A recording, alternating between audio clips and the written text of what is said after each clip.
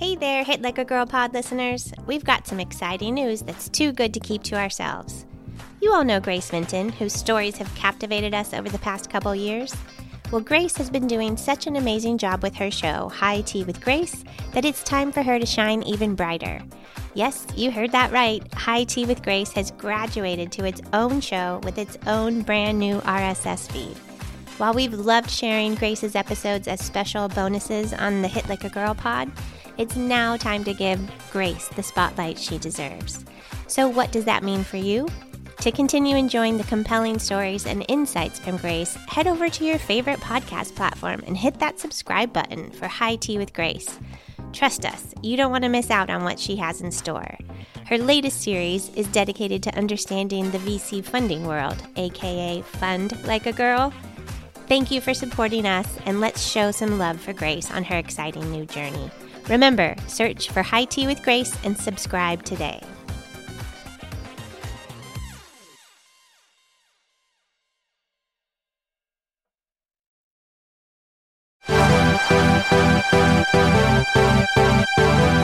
Welcome to the Hit Like a Girl podcast. This is High Tea with Grace, where we spill the tea on HIT. I'm super stoked to welcome Dr. Sonya Sloan, who is an orthopedic surgeon. She is a healthcare leader and author. And on top of it all, she uses her talents to help the Indigenous communities of New Mexico. So we're very excited to learn from her today. Welcome, Dr. Sloan. Thank you so much, Grace. It's so nice to finally meet you. So nice to meet you too. So tell me, what drew you into orthopedic surgery? I was an athlete, so gymnastics, cheerleading, track and field, did a little bit of golf, tennis, sort of everything. And I hurt my knee my senior year on the hurdles. So my mom was a nurse, and I got to hang out with the orthopedic surgeon that was taking care of me. And he was such a great guy. And he was actually the one that said, we need more women in orthopedic surgery. And so unbeknownst to me, I had no idea it was not, sort of like a even for men and women, had no clue. But I grew up in a place, a small town USA in Denison, Texas, North Texas. So I never saw a Black doctor, and I never saw a female doctor growing up. And so it wasn't until I got to college that got to hang out with someone. But my experience with him really influenced the idea, the concept that, sort of treat someone and they get better. And it's a great way to practice medicine. I love that aspect of it. And mentors do count, definitely. Wow. So what was residency like then in this historically male-dominated, white male-dominated field with just men breaking bones left and right? And you're a woman coming in. I don't want to discourage anyone in the sense of... Of course not. It's a male field, dominate field, with 94% being men and 6% being women. 1.5% being African-American, less than that for Hispanics. And for Black women, orthopedic surgeons were less than the 0.7%. So it can be done. It's about technique. It's about skill. It's about using your brain, work harder, work smarter, not harder kind of thing. And I always tell my patients that with enough anesthesia and right positioning and manipulation, anything can be done, even by a woman. So don't let that scare you. Wow. That is totally wild and so amazing to be a part of that field and really breaking the glass ceiling there. Yeah. I would love to learn more about the type of work that you're doing with the Indigenous communities in New Mexico. What exactly are you involved with there?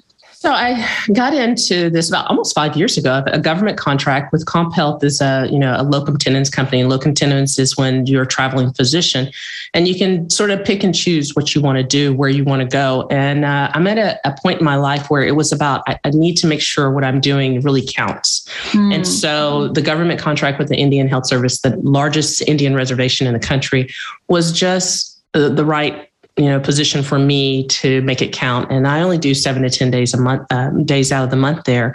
But these are the patients that, for the lack of a better word, have just, been given a bad lot in life. I mean, it's like almost like just disproportionate to what everyone else got, and so your heart goes out to them and you realize they're at a disadvantage. And so they don't trust very easily. So the consistency of being there really, really does help, because now I've treated like 3 generations in one family, the grandma, the mom, and the kids, but they appreciate people that are sincere, people that are genuine, as well as they know that you're coming there for a reason. It's not just for money or not just a contract, and that you're coming back because you care. And it makes a difference in how you treat a patient and how they participate in their care, as well as the relationship that goes along, not just with that family, but it's such a close, tight-knit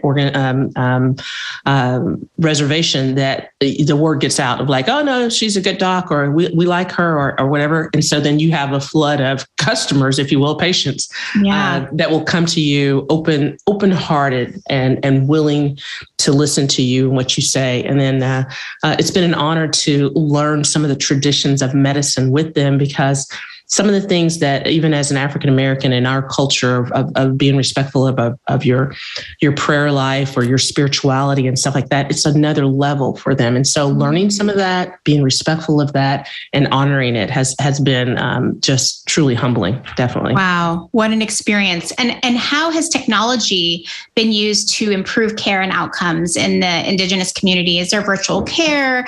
How exactly has technology played a role in care, especially during the pandemic and in this particular community? So I think telemedicine was introduced during this whole COVID session. I believe in March of 2020, we'd set up the initial tents for the shot, for vaccine, for testing. And they were leery. They didn't want to come out. A lot of them were afraid of what was going to happen. Everyone was watching what was going on the television, so it was sort of a scary time for that population. And there was definitely a CNN special where they documented at the same time we were seeing what was happening in New York. The Indigenous people, their mortality rate was 30%, higher than anyone else. And it was because, they live on a reservation. There is no running water in some of those places. So how do I wash my hands for 30 seconds? And I have 3 generations living in one household that it doesn't spread. And, sadly, It definitely devastated that community. But also when the vaccine was available, they were also the highest percentage of people that got vaccinated first. Wow. And amazing to be a part of that too. And to see that how much the vaccine impacted that whole community, considering how terribly it was impacted by the pandemic. So they had telemedicine, but telemedicine was more phone-based than it really was true telemedicine, which is usually a virtual component of television kind of thing. So their system was not set up. And so now you see the system changing to accommodate a lot of that. But definitely into 2020 to 2021, the advantage of using the telephone to be able to call patients and try to walk through with them to make sure they didn't need to come in and that kind of thing. But I will say that a lot of people did get lost in the through the cracks, not just on the Indian reservation, in the world, because people were hesitant to go in. People avoided just general checkup stuff that we should have been doing. As well as minor things were put off for a long period of time. I just recently did a patient's carpal tunnel and release, and he had been waiting for 2 years. He had been previously on the list to have surgery. Then, so it made it worse. His symptoms had gotten worse and more severe. And so recovery is going to be longer. So there's ramifications of this that we're not even accounting for yet. Yeah. And what are some challenges that you're finding too? Other challenges? Are there tech challenges, other challenges that you are having in serving this community that are unique to this community versus others that you might have in other communities? Yeah. So Wi-Fi definitely is an issue, right? So you're out in the middle of New Mexico, 4 corners, Arizona, Utah, Colorado, and New Mexico. And lots of parts of the reservation, they may not have running water or electricity, let alone Wi-Fi. So therefore, how do you do something like telemedicine, which again, endorse good service for their telephones? And then just the financial piece of it that lends to not having the capacity to do what they would need to do on the technology side. So you're not missing a generation, but it's definitely lagging behind this generation. Yeah. And what are things that could be done to improve that? Is there legislation that could be changed, reimbursement models that could be changed? Like, what do you see as the solution to that? This is a government model, and so you have the financial side of what the government is paying the Indigenous Navajo Nation to provide care. There's a different organization within that network that's possibly more successful, but they're almost independent. And so therefore their financial gains are not the same. So to revamp all of that, you're talking about the bureaucracy and the red tape, to be honest. So it's just going to take time to process that. The hospital I'm at right now does need, and they're talking about building a brand new hospital, but just to do that in a government facility, you're talking probably another 10 years. So imagine a 50-year-old hospital now trying to build something in the next 10 years, and they're still going to be behind. Within the hospital, you have people that are tech savvy. I tell patients about apps and other things, and then sometimes they will find ways to go around even the Indian Health Service, but can get them to pay for it later on. So, I always say, talk about get a second opinion. If it's something that we can't provide, they have that luxury or that courtesy to, find someone else and get a second opinion, or maybe a procedure or something like that. And hopefully the Indian Health Service will reimburse that provider and or that service. So there are other means. Yeah. Definitely. Yeah. And it's so great that you can give them that advice too when they come to you. We need more ideas of what's going on here. Can you help us figure out how to manage this given the lack of financial and other resources? Right. Exactly. Mm-hmm. So tell us about your book, The Rules of Medicine. What's the premise of the book? I want to hear all about it. So I started this book in 2016. I finished, it was 10 years after my residency. And the idea concept was there's things that you hear in medicine, little antidotes like, see one, do one, teach one, and that's not just for medicine. That carries across a lot of different genres of professional occupations. But there are some that are specific to medicine that we hear and we go in one ear and out the other, and that even the newcomers never hear, or by the time they hear it, it's almost too late. So the idea was to compile all of these medical isms to help nursing students, medical students, PT, OT, PAs, as they're going through school, as well as going through the process of actually learning and being young in the field. And even some of the old heads as reminders of, be the patient sometimes. Be the patient is about bedside manners, and that just never goes out of style.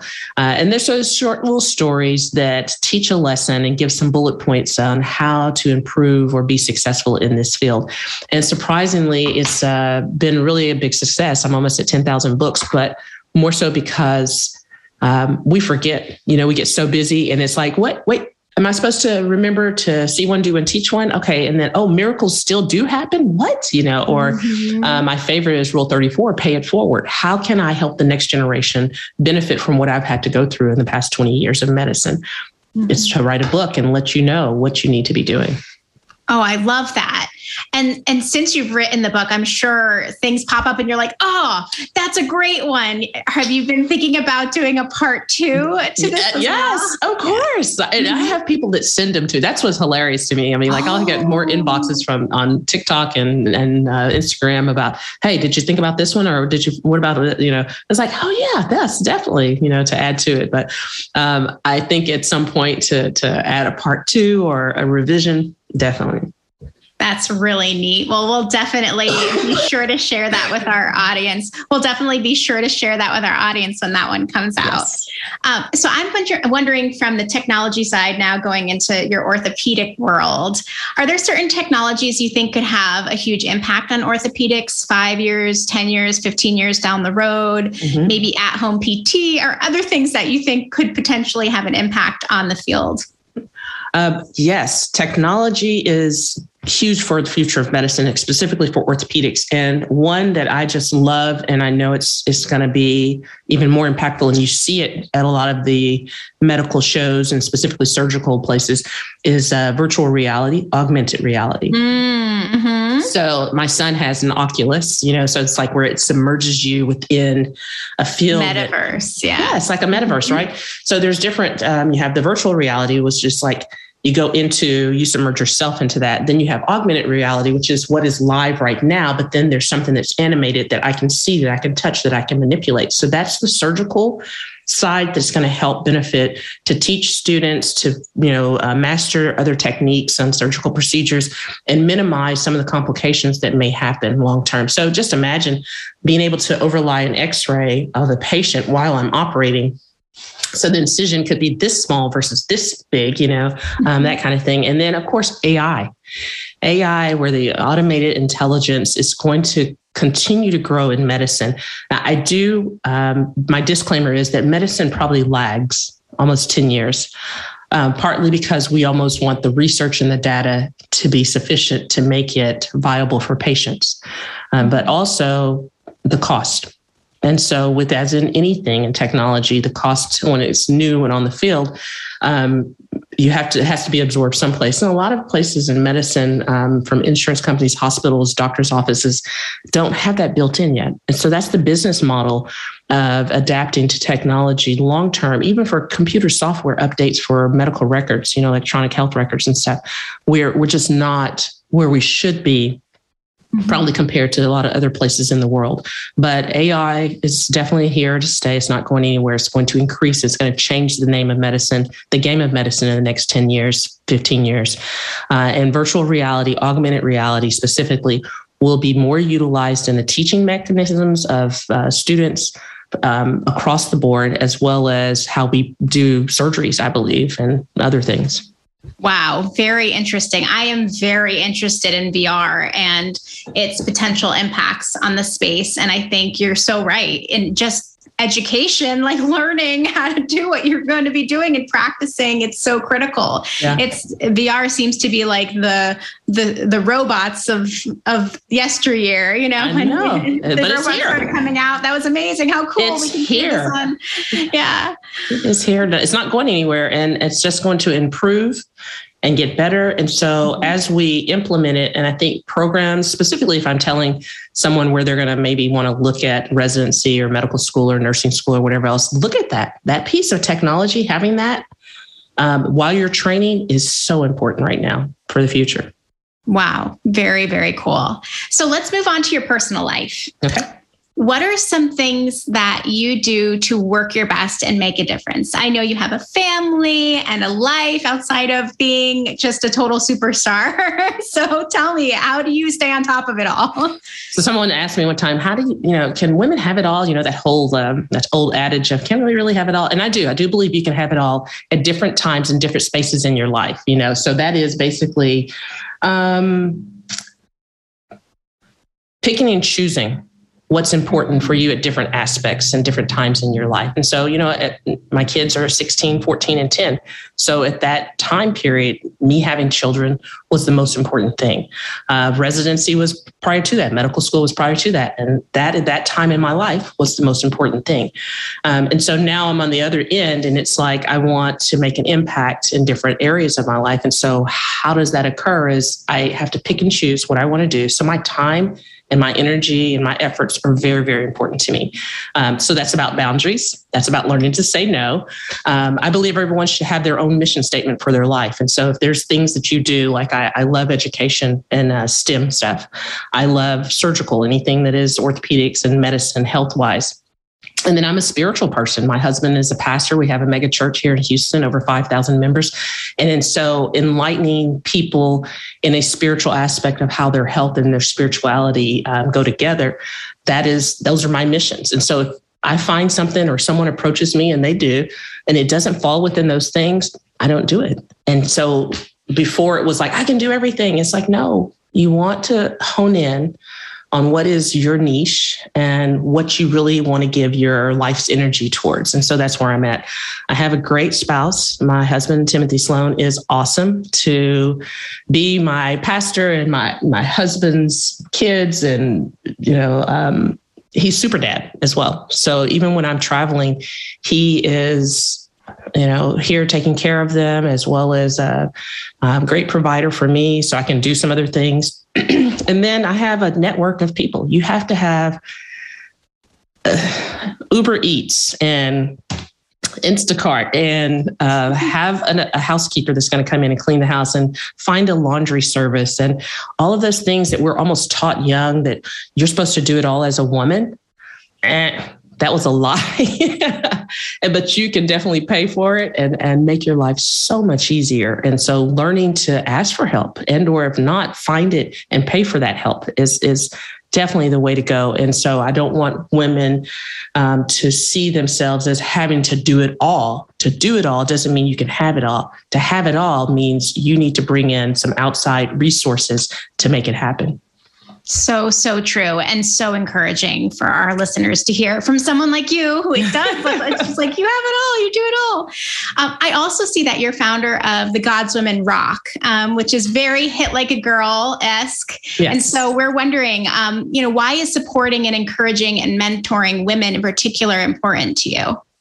That's a passion. I guess started that as a Black woman that didn't have the mentors, as well as people see you get to a certain level in life and they look up to you, but they don't have anyone. You don't have that mentor pouring back into you. So, I call it your tribe. Whoever's your tribe of 5, 6, or whatever, that small circle that are higher than you or on above your level that can help you. But then that pay it forward piece is I also have to help these other women. And so the God's Women Rock and my other nonprofit that was motivating, empowering women was really about empowering them to have their own businesses, their own books, their own organizations, and teaching them how to do that in a cost-savvy kind of way, but also pushing them to say, you can do this. We're told so many times that you can't, and we forget how incredible we are as women that every now and then it's just a matter of someone saying, you got this, keep going, you got it. What is it that you want? And reminding women to define their mission, declare their passion, and be unapologetic about it. Let's just go for it because you have a very short amount of time on this earth. And you don't want to look back and say, I wish I could have, So true. And absolutely fantastic advice. Now, to finish this conversation off right, where can our listeners find you online? I am Sonya Sloan, SONYA SLOAN MD on all platforms, Twitter, Instagram, TikTok, Facebook. Yes. Awesome. And before I forget, did you happen to bring tea with you today? I have coffee. Tell me about your mug. It's amazing. And I'm not sure if you knew this. I started off as an entrepreneur at age 23. I had my first business called Not Just Coffee, which was coffees, beans, teas, and pastries, sandwiches. And it was a little coffee house in Sherman, Texas. And we opened it after I didn't get into medical school. I got waitlisted my first year. So my husband was at Princeton and I'd gone up to visit him. We were dating at the time and went to all these wonderful little coffee houses. And I came back to Texas area and it was just as like Starbucks and Seattle Coffee and, Caribou, all of these were starting to really reach out and branch out. And my mom was like, well, we don't have a coffee house. What are you talking about? I'm like, we have an IHOP, we have a Denny's, I'm like, what? You have 2 major colleges, junior colleges in this town and all the churches, and people just need a place to hang and have their coffee and have conversations that are meaningful and not have to pay $100 for a meal to do that, So I borrowed $50,000, learned to write a business plan, and consulted with different people and learned to talk and ask questions and learned as I went, but opened my first business at the age of 23. And since then, I've had multiple other businesses, but that was definitely my passion. And so this was one of my teacups in my coffee house from That is fantastic. You know the tea more than anyone else would know. Yes, 1994. And I do love some teas. I'm a chamomile type of person, but I love Jamaica Blue Mountain coffee. It is one of the best coffee beans, so smooth, just the right acidity, all of that kind of stuff that's one of my passions. Not cheap, but is definitely worth the cup. That is too good. I love that story. And thank you so much for sharing about the New Mexico Indigenous community, about orthopedics and all that you're doing to mentor women. We're so grateful to have people like you really leading in this space. Thank you. I appreciate your time. Thank you so much. And thank you, folks, for joining us too. Check out the Hit Like a Girl podcast website and YouTube page for more great guests like Sonya today. Cheers. Cheers.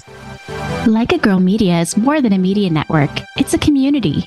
We want to meet you and amplify your voice and the voices of outstanding women innovating in healthcare.